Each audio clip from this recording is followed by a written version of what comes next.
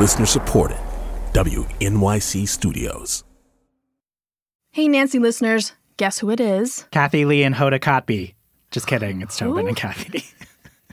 Anyways, so a couple weeks ago, we had an episode about retirement, and it featured one of our favorite coworkers, David Gable. That wasn't the first time that David's been on the show. He talked to us back in 2017, and it is still one of our favorite episodes we've ever done. So this week, we're going to share that episode again. Enjoy. Kathy. Yes, Tobin. Take my hands. Okay. We are best friends. Obviously. Which is hilarious because you told me a story the other day that I'm obsessed with about, let's call him coworker Kevin. Coworker Kevin. I was telling coworker Kevin about how after the season is over, you and I, Tobin, are going on vacation together. I'm so excited. And his response to me was, oh, so like you guys are really friends. How dare you, coworker Kevin? God, Kevin. This is real. This is a real BFF thing we have going. We are best friends forever. I am no actor. This would not work. Okay, to be fair to coworker Kevin, it does get at this thing, which is not all coworkers are best friends. I guess.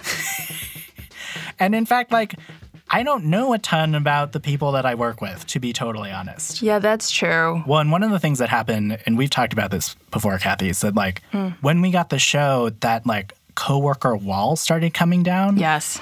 People started, pulling us to the side and sharing stories or sending messages.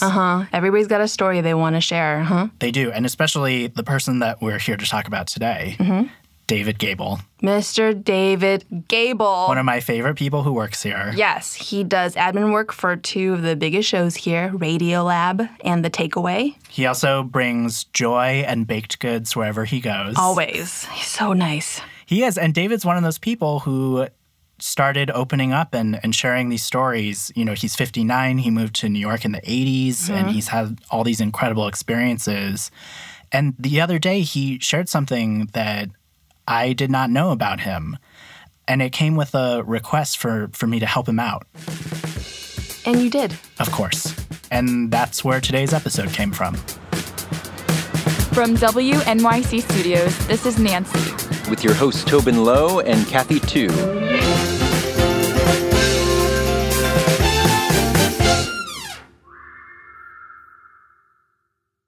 We're finally doing it, Tobin. It's all happening. We've been talking about it forever, and it's finally happening. I know.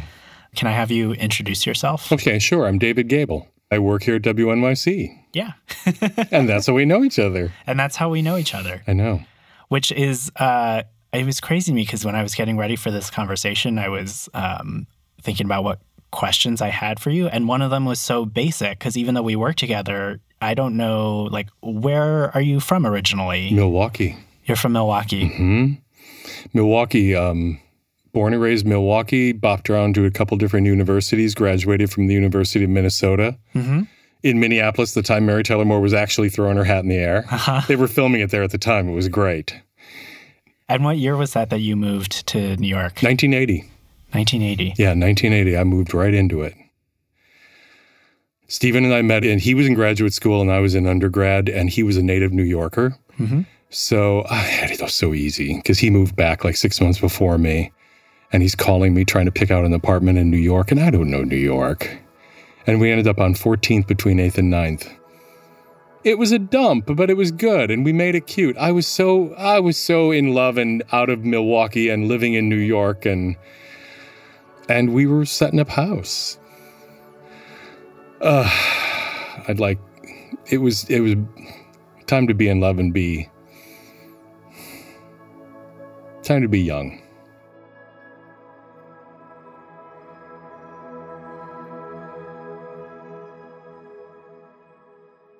And yes, it was a sexual playground. You couldn't go home. You couldn't walk home without someone cruising you on the street, or you giving into it and going into their apartment or the alley or the doorway it sounds ridiculous, but we didn't have cell phones, so you're not grindering, you're cruising. And it was fun. It was really fun. We paid for it a little bit, but it was fun. Was there a moment for you that you felt like you realized that it was changing, that sort of carefree atmosphere? Yeah, when you saw people starting to get sick and saw people on the streets in New York in the mid to late 80s looking gaunt, looking skeletal, with that lipodystrophy sunken look, and it was common. You saw it all the time. All the time. That was what put it in the air, because I was not an activist. I was not as angry at Reagan as I am now. I was not acting up. I just wanted to keep dancing and drinking and all of that. But I saw it around me. And then people died. When did Stephen find out? When did you find out about your status? Stephen died in 88. He died in January of 88, January 28th, 1988. And, he was just getting sick. They didn't give it they used to call it ARC. And he would kind of go from doctor to doctor to get a diagnosis he liked better or that he could deal with. I look back at pictures now. The last Halloween party he threw, and if he was dead then 3 months later, you can see it. I mean, now we know what it looks like. Right. You can see it. Wow, it was fast then. It was super fast. He was pretty fast. Yeah. How old are you? I'm 29. Which is how old I was when he died. How old I was when I tested positive. See, I told you I'd cry. That's okay. I knew I would. I can't talk about this whole thing without it. Oh, my God. You want to take a minute? No. You got a nice box of Kleenex. No, because it's just part of it. Yeah. It's just part of it. And I cried commercials, so I'm an easy mark.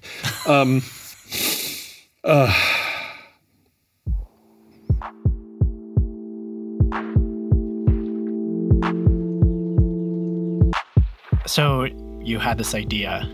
I've been HIV positive 30 years, so I thought, I have no idea now what a young person testing positive or trying not to test positive goes through. All I know is the AIDS crisis. We're not in the middle of a crisis, but I thought, I don't know what they think. And maybe there are things they want me to know about them that I am unaware of. I mean, I was really curious. Like, did we go through all that and nobody knows anything? And how do we pass that on? Did we go through a plague for nothing? Did we learn anything? So that's what made me think about it. Because I realized this is not an assumed thing. And I realized with my straight friends here at the station, knowledge of the AIDS crisis is not an assumed thing they know about. It's just so part of my being. I mean, I fucking take pills every day. You can't ever forget it. So I realize my reference point is way off. It's my reference point.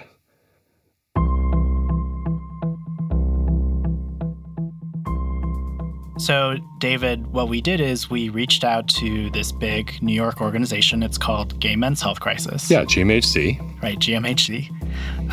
And it's a group that's been doing HIV and AIDS work since the epidemic started. It was founded because of the crisis. And they've been doing HIV and AIDS work ever since. Mm-hmm.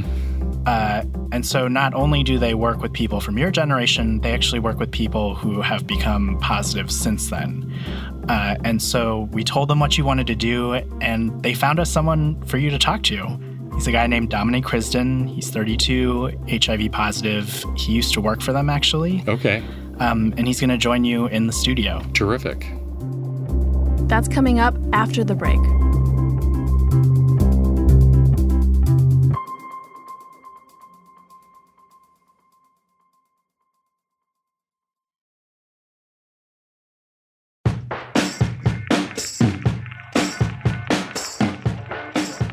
I'm a part of a community called the House and Ball community. Gotta tell the old guy what that is. So the House That's me, the old. Tell Daddy what that is. So I'll give you first. I'll give you a little bit. Do you remember Madonna? She came out with the video. Just a little.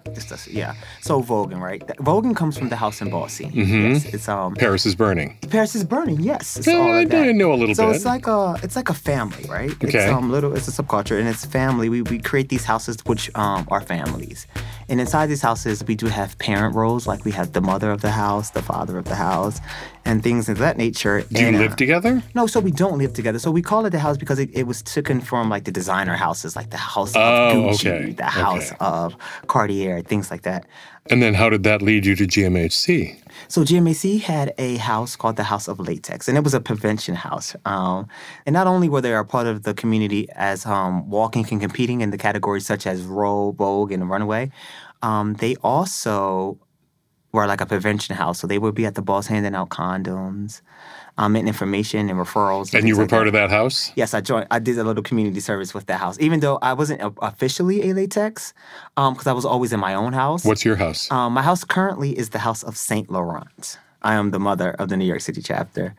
But at that time, it was the House of Prodigy. So, when did you first test positive? 2000. First, what a stupid way to say it. You only do it once. Yeah. When did you test positive? 2008. I felt really invincible at the time. Mm-hmm. Because even though did you think it was possible at all? Did you even consider it? No, and it was such an ignorant part for me. Yeah. I was very ignorant because I was like, I don't do drugs. I don't hang with those people. Quote. I don't do risky behavior. I'm in a relationship. I'm faithful. My partner's faithful. So there's no way that I can be positive. My partner couldn't, even if he was cheating, he had a really fit body. He took care of himself, health conscious. He doesn't have nothing. I wouldn't know he had something. And at the same time, like I said, I was working at GMAC where all the information is there, right? But I still felt invincible, and I still was ignorant around the fact that anyone can get it. What made you go get the test? I got a call from someone just saying that I should get tested.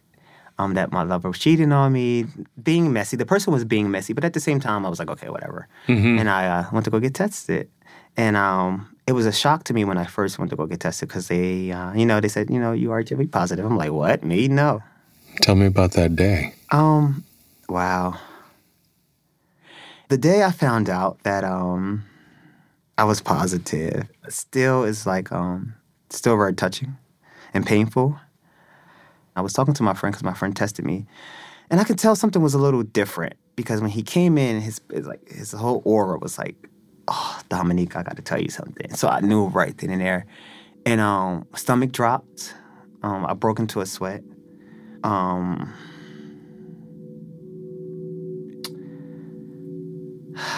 And I just thought my life was over. I didn't know what I was going to do. I really didn't know how I was going to make it, all right? So I didn't know if I could tell anyone. How would they look at me? How would my job look at me? Mm-hmm. Right? Yeah. How am I telling people to use safe sex? And you're working in prevention. You're working in prevention central. Yeah. Well, I lose my job is what I thought, right? What happened? So I sat in that for maybe a month or two. Just this me knowing my status and just keeping it to myself, not disclosing to anyone. You didn't tell anybody? I didn't tell anyone. I stopped talking to my lover at the time, and, I just was like, it's not going to work out. I didn't confront him or anything. I just sat in that space. So you didn't even tell him? No. Wow. I didn't even tell him. And so the first time I ever disclosed it to someone was we were having a group at GMAC. And we was working with at-risk youth, mm-hmm. And there was this bold and brave young guy who was sharing his story with us. He was surrounded by his peers, and they all looked like, wow, okay. And then they started making little comments like, well, we knew you were sick because you were very thin. And it kind of hurt me, right? And I said, well, you can't never tell the way a person looks that they have HIV. And I don't know what came upon me, but I said, I have HIV. Do I look like I have HIV? And you can hear a pin drop. Even my boss looked at me, and I was like, yeah, I just did it. I just did it. And that's when the first time I really felt free. I felt free. Wow. So from that point on, were you at ease? Were you... I was at ease for a while. Being that I had the support, like I said, of GMAC. So that's where I worked at. That's where I spent a lot of my time at. So everything was great. I thought I was great, right? I thought everything was fine because I was there with people that supported me, that loved me, that understood, right? And didn't judge me. But what if you go outside that circle? Exactly. Yeah, what if you go... So when I started to venture outside of the circle and started like having a life and going to the clubs and even in the ballroom scene where I was so respected, right? I was popular in the ballroom scene because I was a trophy winner. I was very popular and I had a lot of people looking up to me as a leader. So when I did come out, that changed. And came out about your status? It changed? Yeah, it changed, yeah. How? Stigma. And did people say something to you? Or did you just... it's dirty little things. You'll hear them mumble. You'll hear them say stuff. I remember one time I was inside of a club, and I walked in a club, and for some reason, like, it was a really dark club, and the spotlight was shining on this one person. And I can read his lips, right? And he said, he's cute. And his friend turned around and was like, child, he's dying. So that's like a term they say about when they're kind of defining somebody with HIV. He was like, child, he's dying. And I was just like, take a step back. And I was like, okay, time to go home. And I started experiencing that more and more, right? I just started hearing things in my own community that didn't sit right with me. People being judgmental and so much hate, right? I'm surprised at that because I thought if you're testing positive now, you've got information and you've got medication and you have all these things I didn't have. Yeah. But I had that same kind of stigma. Yeah, stigma's still... Let me say something. Stigma is still alive. I'm sadly surprised to hear it. It's hurtful, right? And especially for people, when I say that looks like me, because we have to go through like what it is to be gay, right? We know how hard that is, right? So not only do I have to go through that, I have to go through what it means to be black and gay, all right? What it means to be black and gay and HIV positive. What it means to be black and gay and HIV positive, as well as being feminine. All right? What it means to be black and gay and positive, feminine, and believing in God. And that's a lot. And you come from a really religious family. Yeah. The day you told your family, how long after you tested positive? Oh, what was that? Maybe... Did it take a little time or did you do it right on? It took a little time. And I didn't disclose. I kind of got caught. My mother was snooping around and saw some... paper. Okay. On the paper? You know, it was from HRA, HASA. I was signing up for a program to help me with, like, my medicine, Medicaid, and all that. And she's like, what is this about? And I was like, oh, that's someone I work for. And mom being mom, she did her investigation. And that's when she found out. And, you know, it was like the Batman line. Like, one call she made, and it called, like, all my aunts, all my uncles, my grandmother, and everyone was like, hey, how long have you been positive? Why you didn't tell us? I'm glad she found that paper. Yeah, I'm glad she found it. Would you have gotten around to telling her? I don't know. Never say never. Yeah. Parents are different. Parents are different, but I didn't want to be a disappointment. I'm the oldest child as well. I have little brothers. And at that time, I was like, oh, this is a disappointment, right? I come to New York to be this great person, to be the first person in my family to go to college and to be somebody, and now look, right? Because when you think about somebody being gay, the first thing they think is, oh, you're going to catch AIDS, right? So now I have to go back and say, hey, I'm gay, then I got AIDS. Yeah, actually go back to that. From my age and testing positive so long ago, we didn't know we were going to get AIDS. So I know when I came out, it was like... Oh, yeah, and things have changed a huge... You're gay, you're going to be gay, you're going to get sick, all right? That's what it was. So see, that's the comment that made me go, huh? I guess then nowadays, it's not even that. Now it's like, you're going to be gay, you don't have to get sick if you take this blue pill. Take PrEP, and you don't got to worry about ever getting sick. What do you take? So I take Complera. Don't even know the name of that one. Oh, yes. I'll take Complera. It's a cocktail. Okay. And I can't pronounce like so many of the different ones that's the pieces of it, yeah. Yeah, I take Complera. And it sounds so pretty. I'm taking Complera. It sounds pretty. It's pretty now. Right? It's pretty knowing that one pill, that all I have to do is it really one pill? Yeah. That's all I have to do is take one. And it's pretty you dog. I have never taken only one pill. Well, I take one pill for that. So I have a lot of other things going on. Yeah. I fell into a depression, stopped taking my meds at one point, and I contracted a meningitis, right? I was drinking a lot, started facing like liver failure. So I take a lot of pills, but not for the HIV, but complications from the HIV, right? Me too. I mean, at one point, I was getting high cholesterol because of one of my HIV drugs. So I had to take extra cholesterol medicine on top of it because I couldn't stop the AIDS drug. It was an old one. They don't even give that to any people anymore. Yeah. But being life, like knowing I have to take these pills and knowing that it's a part of surviving is what gets me through it, right? Do you feel bad about being HIV positive? No. Okay. I don't feel bad at all. I don't even regret it. So people say, if you could go back and change everything that happened, what would you do different? And I'm being totally honest, and I don't know if I tell them. Be totally honest, please. I wouldn't change anything, right? I made a conscious decision to be in love, right?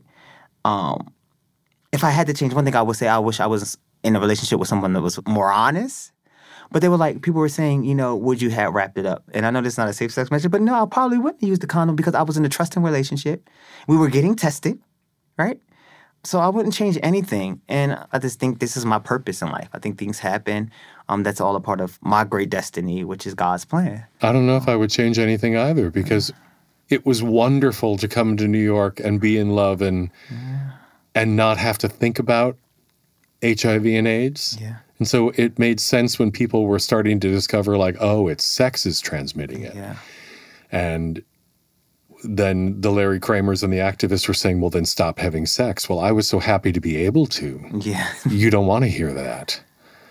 Oh, wow. And I'm long-time alcohol drug recovery. Would I undo that? Yeah.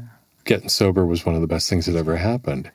But you have to go to a really messy place to get there. Yeah. But I wouldn't undo it. Yeah, me neither. And I think people you meet, right?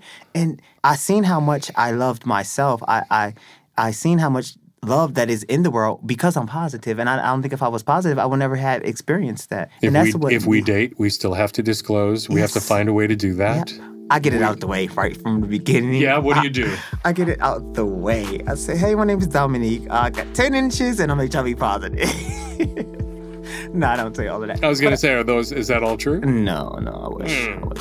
But it's a good line. Yeah. No, so I always say hello. Got my attention. Yeah. But because what I've learned is when I wait to disclose, and I think I'm protecting myself, but I'm really not because I get feelings for this guy. And everyone's at that point where they will be open to date someone that HIV is positive. And even if they do date someone that's HIV positive or open to it, they might not want to date someone that's HIV positive and open about their status.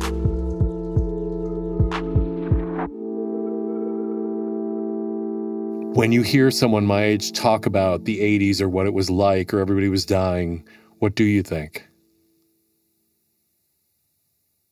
We're still dying. It's just that it's different. I think I see a lot of my young Black youth dying still to this day. Now it changed. The communities that are dying changed. So and it's not talked about as often, but it's still around. AIDS crisis is still around. How many friends of yours have you lost? So many. I've lost so many people. I'm sorry.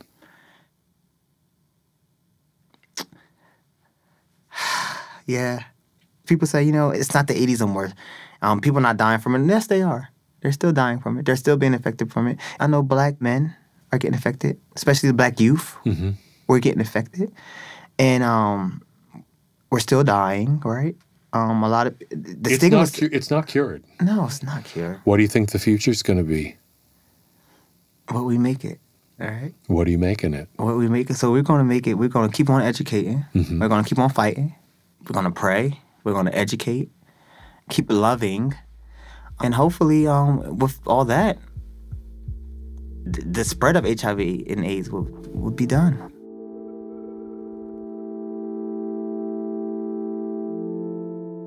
Anything you want to know about me living in the 80s and being where I'm at now? What do you want to know from the old white guy? The old white guy. How are you making it? I just do the next right thing the next day. I take my pills, I show up at the doctor, and I try to be useful. It's very important to me what we're doing here.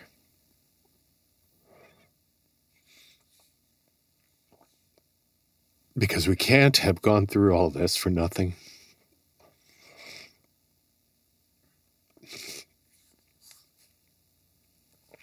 We can't forget about it. That's why I wondered, like, what do young people know? What don't they know? How do we pass this on? How do we make this worthwhile? And I remember being told early on by one of my best friends, because the guy I loved who died wanted to look the other way all the time. He wanted to go to a different doctor who'd say something different than what he wanted to hear. And I go back to what my original doctor said was just be informed. And my best friend said, if that means that the doctor wants to see you every other day, I want you to show up every other day. And not every day is a medical problem for me. I've been spared. I have not landed in the hospital. I did not lose every friend in the world. But I'm still living with this every day. Mm-hmm. And it doesn't become you, but it becomes a fact about you, and you need to just deal with it. So I show up. It's probably it. I just show up every day. And that'll make this worth it. Somehow, my bunch of guys led to the next bunch of guys, led to you, and you will lead to them. And hopefully we'll keep talking about it. Yeah. I hope so. I want to say thank you. Thank you. Thank you. Don't it means stop. a lot. Yeah, don't stop doing what you're doing. You neither. Do not keep going stop. on. I mean, I love that you're talking to people. Yeah, and I love that you're talking to people still. All right? Thank you, my dear. All right. Hug time. Oh, you sweet man.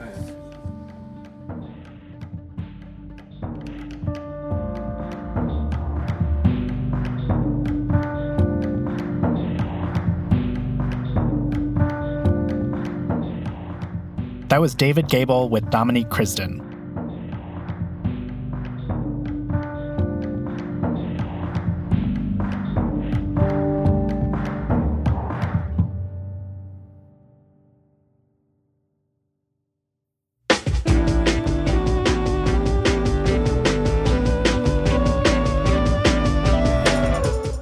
That's our show. Let's do some credits. This episode was produced by Matt Collette, edited by Jenny Lawton, and sound designed by Jeremy Bloom. Our executive producer is Paula Schumann. Special thanks to Krishna Stone at Gay Men's Health Crisis. I'm Tobin Lowe. I'm Kathy Chu. And Nancy is a production of WNYC Studios.